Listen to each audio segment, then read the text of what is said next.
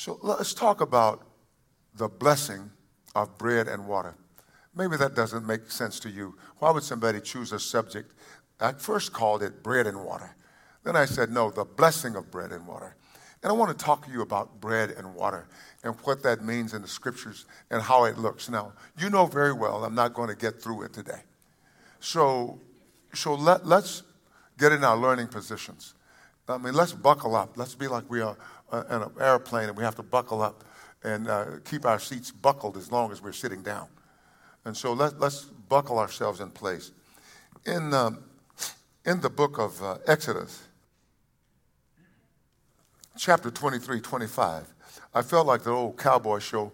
One time I was watching it, and one of the characters in it said to one of the bad characters, "You look like somebody walked over your grave." And I remember that. It tickled me. And when Pastor Ken was preaching, I thought, enough, don't go to Exodus 23. And he just walked all over my scripture. I just feel pastoral today. If you forgive me for that, you will. But when I was younger, I remember thinking that certain scriptures in the Bible were mine. I know that maybe makes no sense to your mind, but they were like my scriptures. And sometimes when people would be preaching on them, I would say, "Stay away, that's my scripture." As though I owned it, And so Pastor Ken was doing that. "Stay away, don't go to 25. Don't." He said, "Oh, I'm going to 20-something to 30. I said, "Oh, well, forget it." So here the scripture says, "So you shall serve the Lord your God." You shall serve, not optional. And you cannot serve God in your own way. You cannot serve him. Well, my daddy knew God, but he knew him in his own way. No. You have to love God the way he not describes, but prescribes. He does both, but he prescribes it. And he says, "You shall serve the Lord your God," and he's going to bless you when you serve him. He's going to bless you when you serve him. And what will he bless? "And he will bless your bread and water." Now, when we see that he will bless your bread and water, you know automatically, immediately from the context here, that he is going to sustain you. He's going to sustain you. It doesn't matter what contrary winds are blowing against you. He is going to sustain you.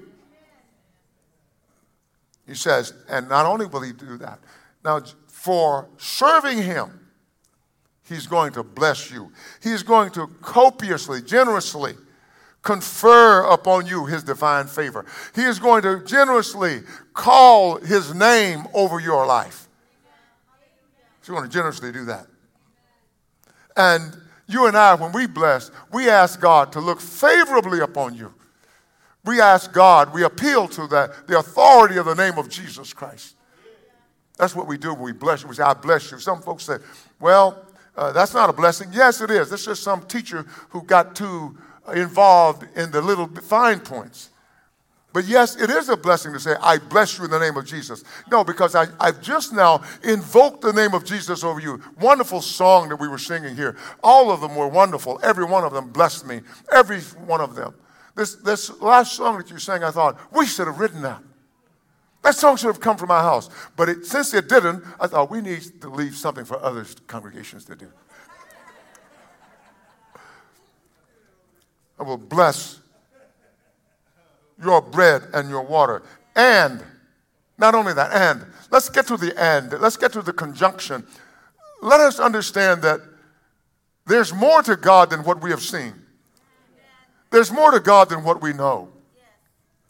Because he says, not only shall he bless our bread and water, he says, "And I will take sickness away from the midst of you." I will take it away from the midst of you. So according to this scripture, and I don't want any theologian to try to talk me out of it, because according to this scripture, God says, "I am the Lord your God. I am Jehovah Rapha, the Lord who heals you, the Lord who himself is healing." So he's going to bless our bread and water. I believe it is a greater context than what he showed us in the Old Testament in the Exodus from Egypt. The Exodus out of sin was a great picture of the Christian life. One of my first messages that I ever preached was called "The Christian Life is a Wilderness Experience," and I saw immediately in the Holy Spirit how God will take us out of sin and degradation. Degradation having to do with just sinking, and to rise, as it were, no more. And he took us out of sin, shame, and degradation. Shame. The things we did were shameful. And he took us out of that. He washed us. And he said to us, I'm going to bless your bread and water. Israel, I brought you out to bring you in. I'm going to bless you. I'm going to look favorably upon you. I'm going to cause sickness to leave you, flee from you. And firstly, the first sickness that fled from us was the sin sickness. Sin sickness. If you're still enjoying sin, then there's an issue. Because the faith that saves you is the same faith that changes you. Are you still with me?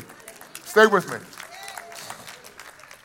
And so he told them, I'm going to bless your bread and water. So he's saying to them, I'm going to sustain you through your journey. I'm going to sustain you. I'm going to give you food, bread, food. I'm going to give you water. I'm going to cause you to function. Let's look at this. 1 Corinthians chapter 10.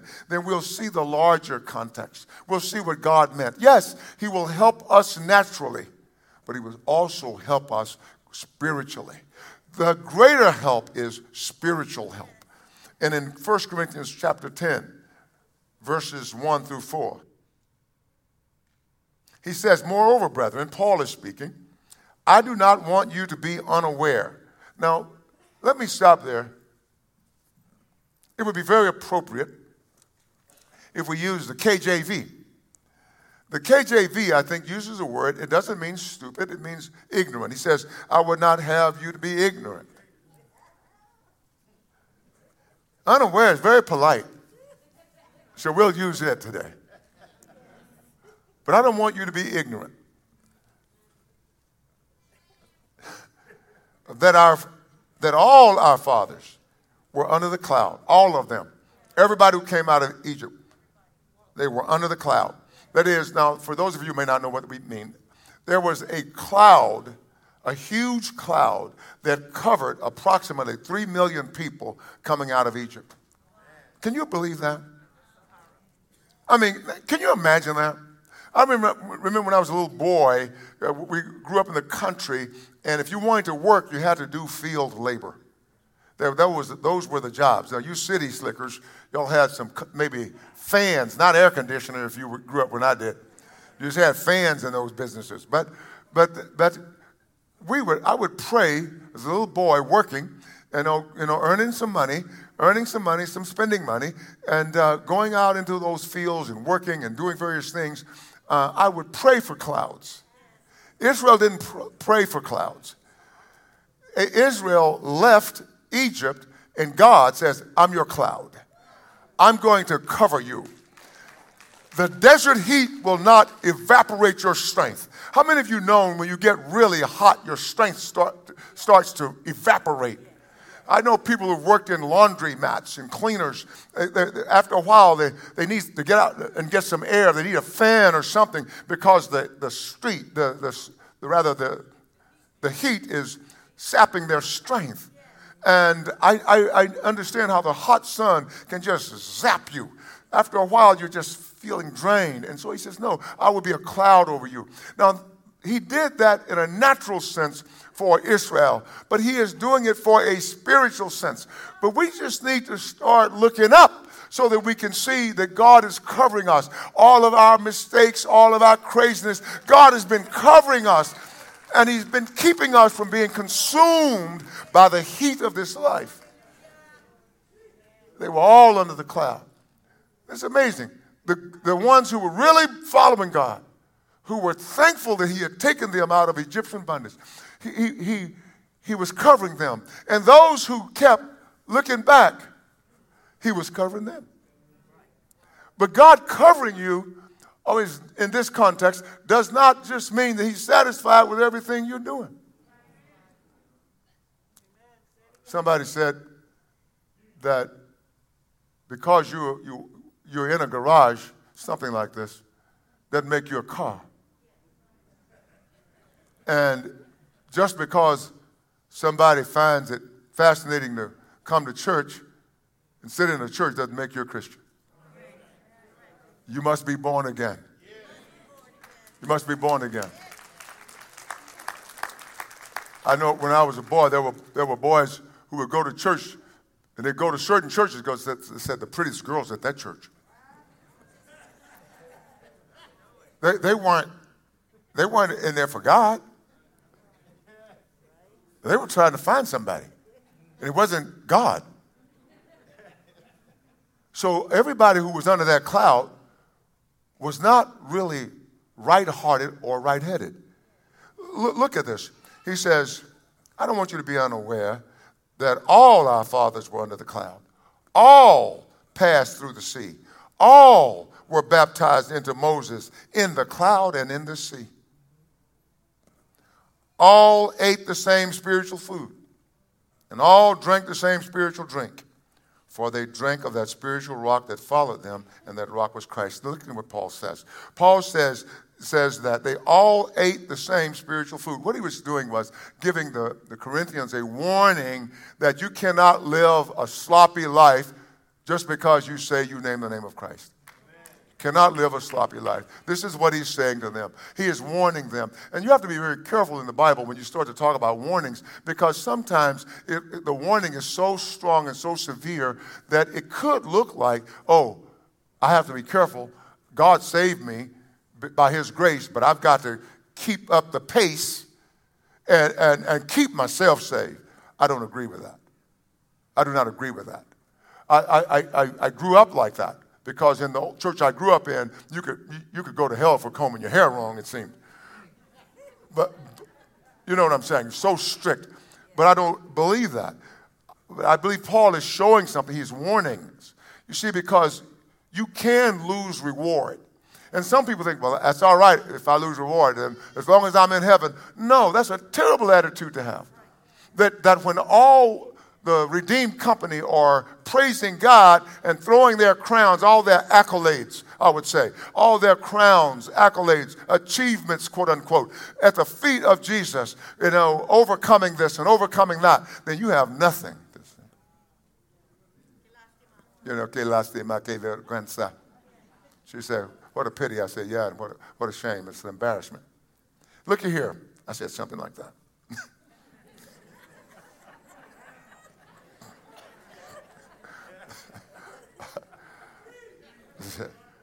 Sí. Yeah, me gusta mucho español. Aunque no hablo correctamente todo el tiempo, sí. I really like it. I like Spanish. I love it.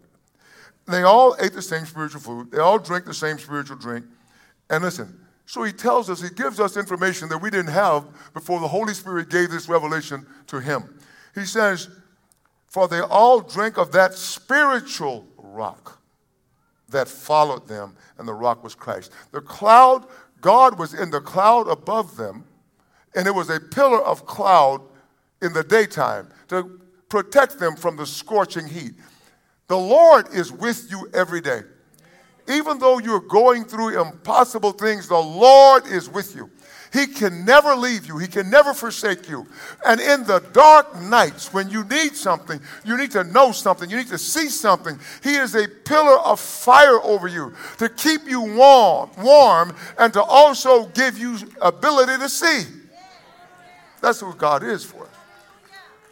He says he's going to bless their bread and water. And so he's blessing your bread and water. And your bread and water is none other than Jesus Christ. Paul says the rock that followed them, the rock that they received natural water from, he says that rock was Christ. And so what he's showing us is that the Lord, our God, was in the midst of us. The Lord thy God in the midst of thee is mighty. So he was causing water to come. Paul says it was he who gave the water.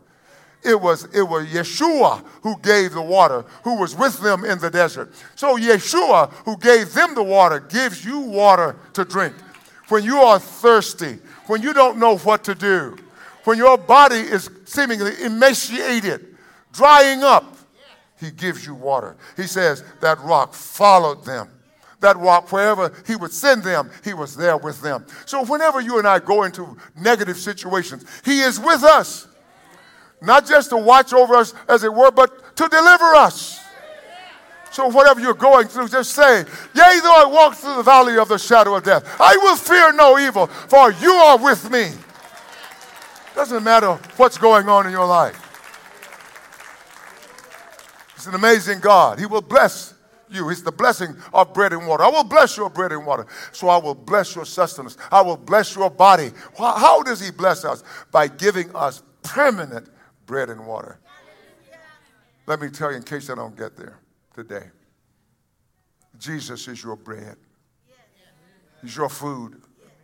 And when Jesus came in, the Holy Spirit has come in. He's your water. And John tells us in John 14, John tells us in verses 21, I think through 24, John tells us that when Jesus comes in, so not only does the Holy Spirit comes, but the Father comes. So really, we can safely say that the Trinity, the Father, Son, and Holy Spirit, reside in flesh, in human beings. How can we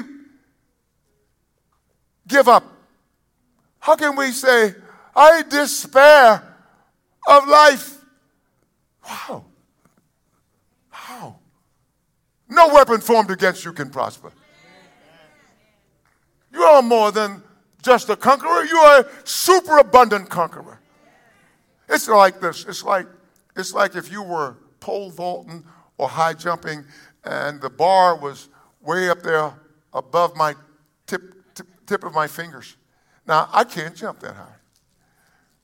But through Christ, you're a super conqueror. You're more than a conqueror. You can go that high.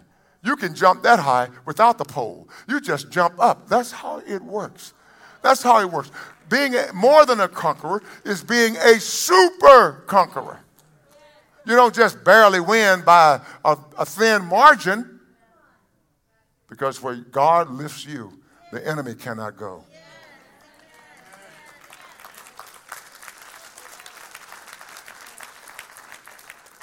Bread and water are two things the body needs. So it's sustenance.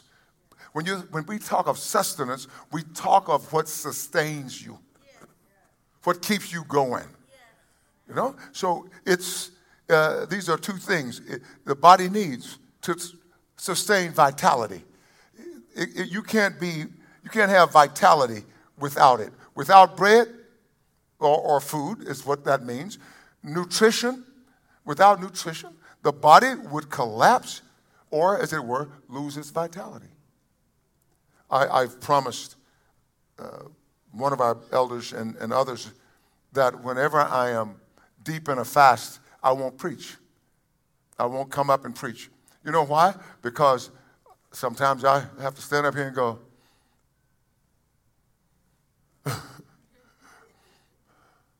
I'm not saying, okay, give me something to say, Lord. I'm saying, give me some breath, Jesus. So I promised I would not. Why? Because without food, without water, your body is not sustained. And so what the scripture is saying to us is that without fellowship with Jesus Christ, Pastor Ken, you talked about that this morning. Without fellowship with Jesus Christ, without the Holy Spirit working in your life, you are not sustained. But he promised that he would sustain you. He has promised that. God cannot lie. It is impossible for God to lie. If you're having a bad time, just endure it, because hard times, bad times, trouble don't last always for the believer. Hallelujah. So he wants to strengthen you, especially in this day in which we live. I have implored you. I have done everything I can by the Holy Spirit, not because I have some natural bent. I don't have a natural bent toward even, as it were, positions in the world. The Lord has delivered me. I'm grateful that he's delivered me. You know, sometimes when you are delivered, you then realize what a captive you've been. And sometimes when you've not been fully delivered because of maybe an attitude of where you want to be, or maybe because you were raised a particular way, you're not fully delivered, you don't even know you're captive. Somebody says, God has delivered you. You go, what is he talking about? Well, the one way we can find out what the pastor or the preacher is talking about is get on our knees. God will meet you on your knees. Are you with me? God will meet you on your knees. And so we're trying to help you to be all that God wants you to be. Listen, without food and water, your body would collapse. You'd lose your vitality. And also without water, you lose functionality. So your body would cease to function as it was designed. So without constant contact with the Lord Jesus Christ in prayer, in regular worship, you'll lose your vitality. You will be like the Lord says, you'll be like the salt of the earth. But when you lose your saltiness, when you lose your pungency, you're good for nothing. And that means that men will trample on you. And let me share it with you. As I look at what's going on in the world, and I see believers taking sides in temporal squabbles, taking sides in the world system, and arguing as to which side is God's side. It's the world system, brothers and sisters. And when I see that, I think, and they are used as pawns by the world, I say, that's what it means. You're good for nothing. I'm almost done. You are designed for something. You have to walk in that designation, that design. Without water, without hydration.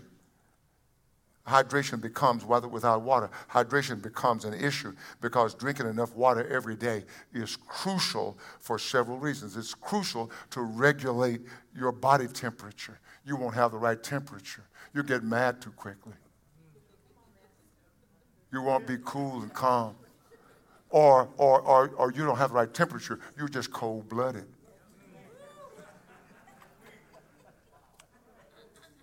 So would you stay in contact with Jesus, the Holy Spirit, the Father's living in you, then it's going to regulate your body temperature. And even collectively, corporately, the body temperature. It will also keep our joints lubricated because every joint supplies something. You may think, well, I don't supply anything. I just sit. You have no idea what you supply. When I see you, or my wife sees you, or one of these pastors sees you, or one of the elders sees you, they're strengthened. I'm strengthened when I see this side starting to fill up at about 10:45.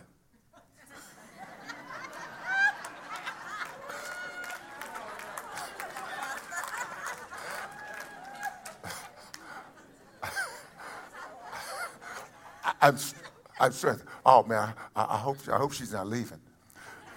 But anyway, no, I had a little fun.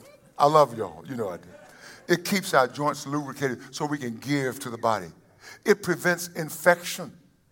So with the Holy Spirit operating in you, the enemy is not going to be able to just bring infection over you and give you spirit. It deliver nutrients to the cell. When you're properly hydrated, the whole body is complete.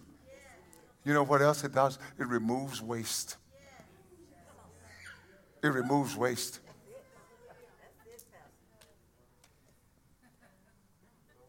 You know, and it keeps organs functioning properly. Your body must have water to survive, must have the operation of the Holy Spirit. So when God blessed Israel, bread and water, he linked it or tied it to a promise. He says, I will take sickness away from the midst of you, meaning he would give them health. So God's desire is to give us spiritual health. He wants every one of us healthy. The weakest one of us would be like David. That's amazing. That's a promise from the prophet Zechariah to Israel. And you and I are really a type of Israel. I know what theologians say, but I will not back down on that straight. We're type. Listen, He says he'll give us spiritual health. He says the weakest among you will be like David. David whipped everybody. Probably this tall. Whipping everybody. Whipped a giant. I can't even reach as high. I can't even jump that high. Whipped a giant. Everything that the mighty men did in David's cabinet, they said that, oh, this one slew 300 men, this one slew 800. One guy, 800. See, God was with them. They were healthy, spiritually healthy. And then it said another one. He killed a lion in a pit on a snowy day. Didn't have good footing, but still destroyed the lion. That's amazing stuff. But of all the things they did, you know what David did? He killed a giant.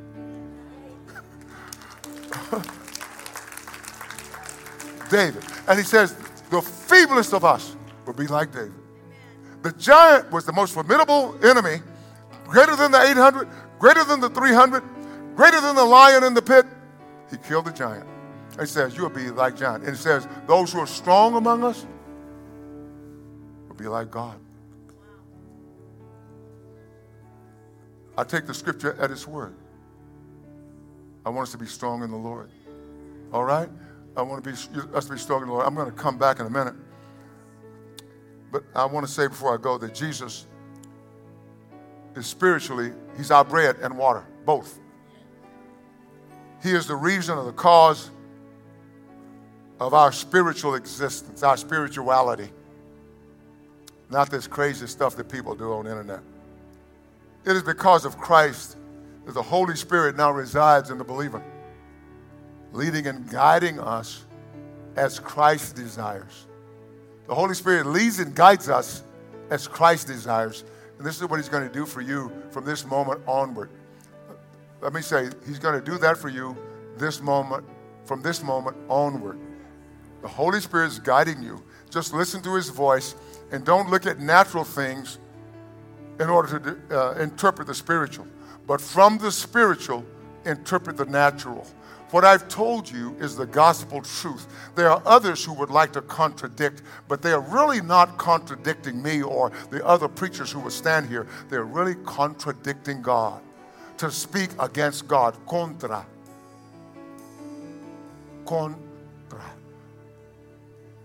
Diction, the speech of. Okay? Are we good? Are we good? We're good. Thank you. We're good. He will bless your bread and water. He's going to make you healthy. In Jesus' name. Healthy people. And we're going to see a healthy church. And I want to get there with all of you. But if I don't get there with all of you, remember me. Amen? Amen? Come on, somebody. Hallelujah. I'll be back in a minute.